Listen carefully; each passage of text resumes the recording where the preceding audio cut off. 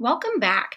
I wanted to take some time this week to first begin by going over reasonable suspicion and probable cause, as understanding these terms serves as a backbone, really, for understanding the content this week about the exclusionary rule, as you first need to know when you can search someone in order to assess if the evidence can be used or if it'll be excluded.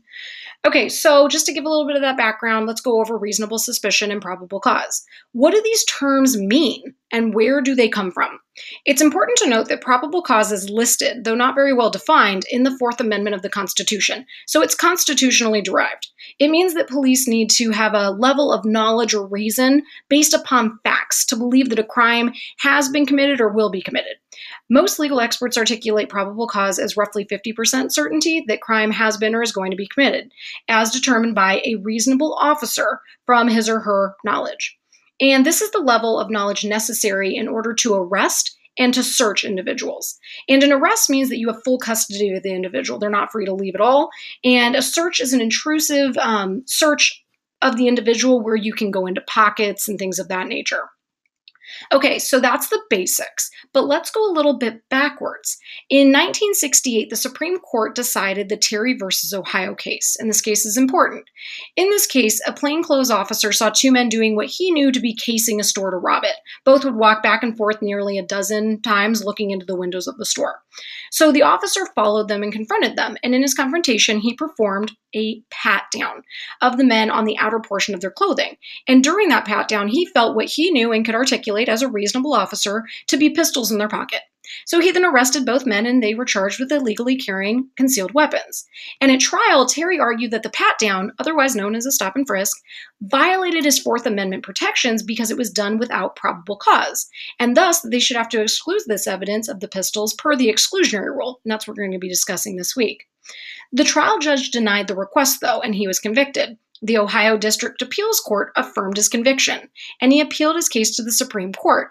And the Supreme Court then did something quite interesting, as they too upheld the constitutionality of the stop and frisk procedure, and then they read in new language to the Fourth Amendment, as they said that officers could conduct such procedures as long as they had, quote unquote, reasonable suspicion that the targeted person was about to commit a crime. So the Supreme Court literally changed the meaning of the Fourth Amendment and read in a lower level of knowledge that would then change the course of police interactions for years to come, as this allowed for many more stops to occur. And they ruled this way for the rationale of officer safety. They said that allowing officers to pat someone down was not too intrusive, but it allows for officers to be safe in their interactions. And that's as per Terry versus Ohio. Again, this was mainly something about safety and about finding weapons on individuals, though a case about 20 years later also indicated that officers could use this in order to find things like contraband. But remember, reasonable suspicion simply means that you can stop and frisk someone. You can detain them, so they aren't free to leave, but only for so long as a reasonable officer would take to conduct their investigation. And while the court's not ready to stipulate an exact amount of time, they don't like to do that. This is typically understood, though, to be no more than like 30 minutes to an hour. And then you'd need to let somebody go unless you found something further within that investigation to bring your level of knowledge up, say to something like probable cause.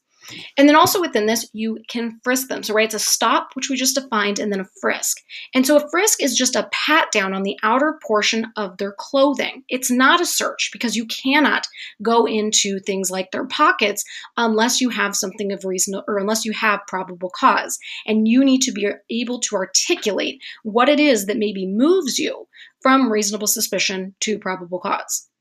So, while probable cause is entrenched in the Constitution, I mean, literally it's written there, the Supreme Court read reasonable suspicion into it through case law. So that's kind of that big difference.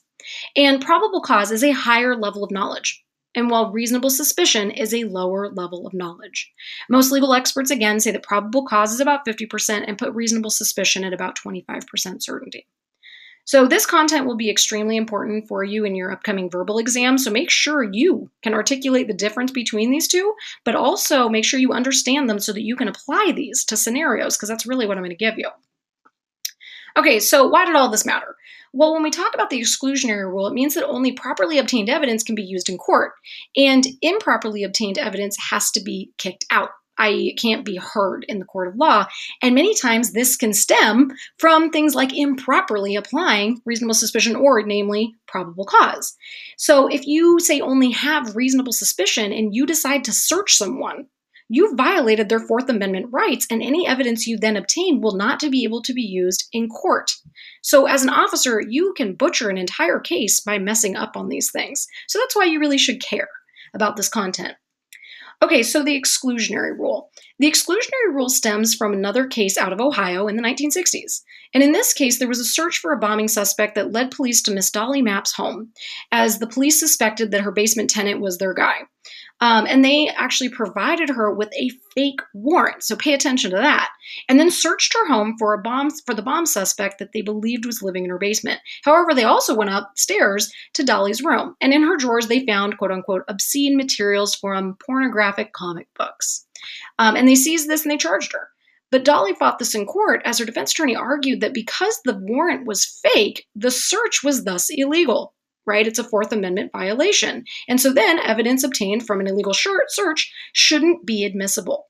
The Supreme Court agreed and created what is now known as the exclusionary rule and the fruit of the poisonous tree doctrine, that states that any evidence that comes after and indirectly from the illegal or violation of rights can't be used against you.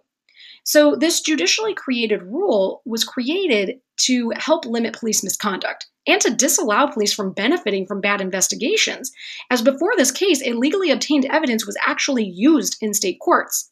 The case of Weeks versus U.S. in 1914 made it so that illegally obtained evidence couldn't be used at the federal level, FYI. However, even before that, essentially we were using evidence even if it was obtained illegally.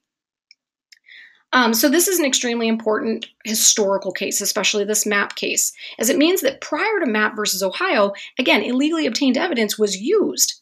And after this case in 1961, it no longer could be used in court against you. So this is a very, very big deal. Now, of course, there are going to be some exceptions, right? Of course, they couldn't make this easy on us. And sometimes when the exclusionary rule doesn't apply as well. So there are instances when we don't have it apply. So let's dig in. Let's first go over exceptions to the exclusionary rule and the fruit of the poisonous tree doctrine. So first up is the independent source doctrine, which states that the evidence can be used if the police find another way of finding the same evidence that is not tainted. So perhaps they messed up on finding the evidence initially, but if there's another avenue that exists to get it as well, and that one hasn't been violated, they can then go for it. Second is the inevitable discovery, and this just means that the police would have inevitably found the evidence in the future despite the illegality of it initially. So see the Nix versus Williams 1984 case. While police illegally obtained information from the defendant during an interrogation about the whereabouts of a body of a young girl he was thought to have murdered, there was a search underway at the same time, and they found the body a short time after he gave the information. So while the information from the defendant should not be used in court, the police would have found the body with or without it. And lastly is the passage of time rule. So as long as there's long enough amount of time, and again, the court doesn't like to specify exact amounts, but as long as there's enough time between the illegal conduct by police and the discovery of evidence, it can actually end up being used, although it's not that common. And in addition to exceptions, there are also limits to where the exclusionary rule even applies. So the exclusionary rule only applies to the government, which namely for our context means for the police. It does not apply to private searches. So as long as someone outside of government personnel finds something, it doesn't really matter how they found it, because this rule is not going to apply to them. Also, the exclusionary rule only applies to criminal cases. So illegally obtained evidence can be used against you in a civil-based case. Also, evidence obtained by consent does not apply to the exclusionary rule. And in most cases, this is how this happens. This is how police get information, as people are highly unaware of their rights and tend to defer to authority of law enforcement, even when they probably shouldn't.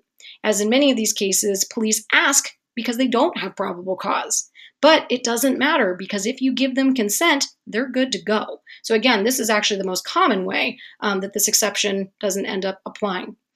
Additionally, the exclusionary rule doesn't apply to abandoned property and or to denial of ownership. So if you throw it out and it's not on your property, garbage cans get us into some interesting water here. But if you throw it out against on your property, it can become fair game. Or in places that do not have an expectation of privacy, or that are in plain view.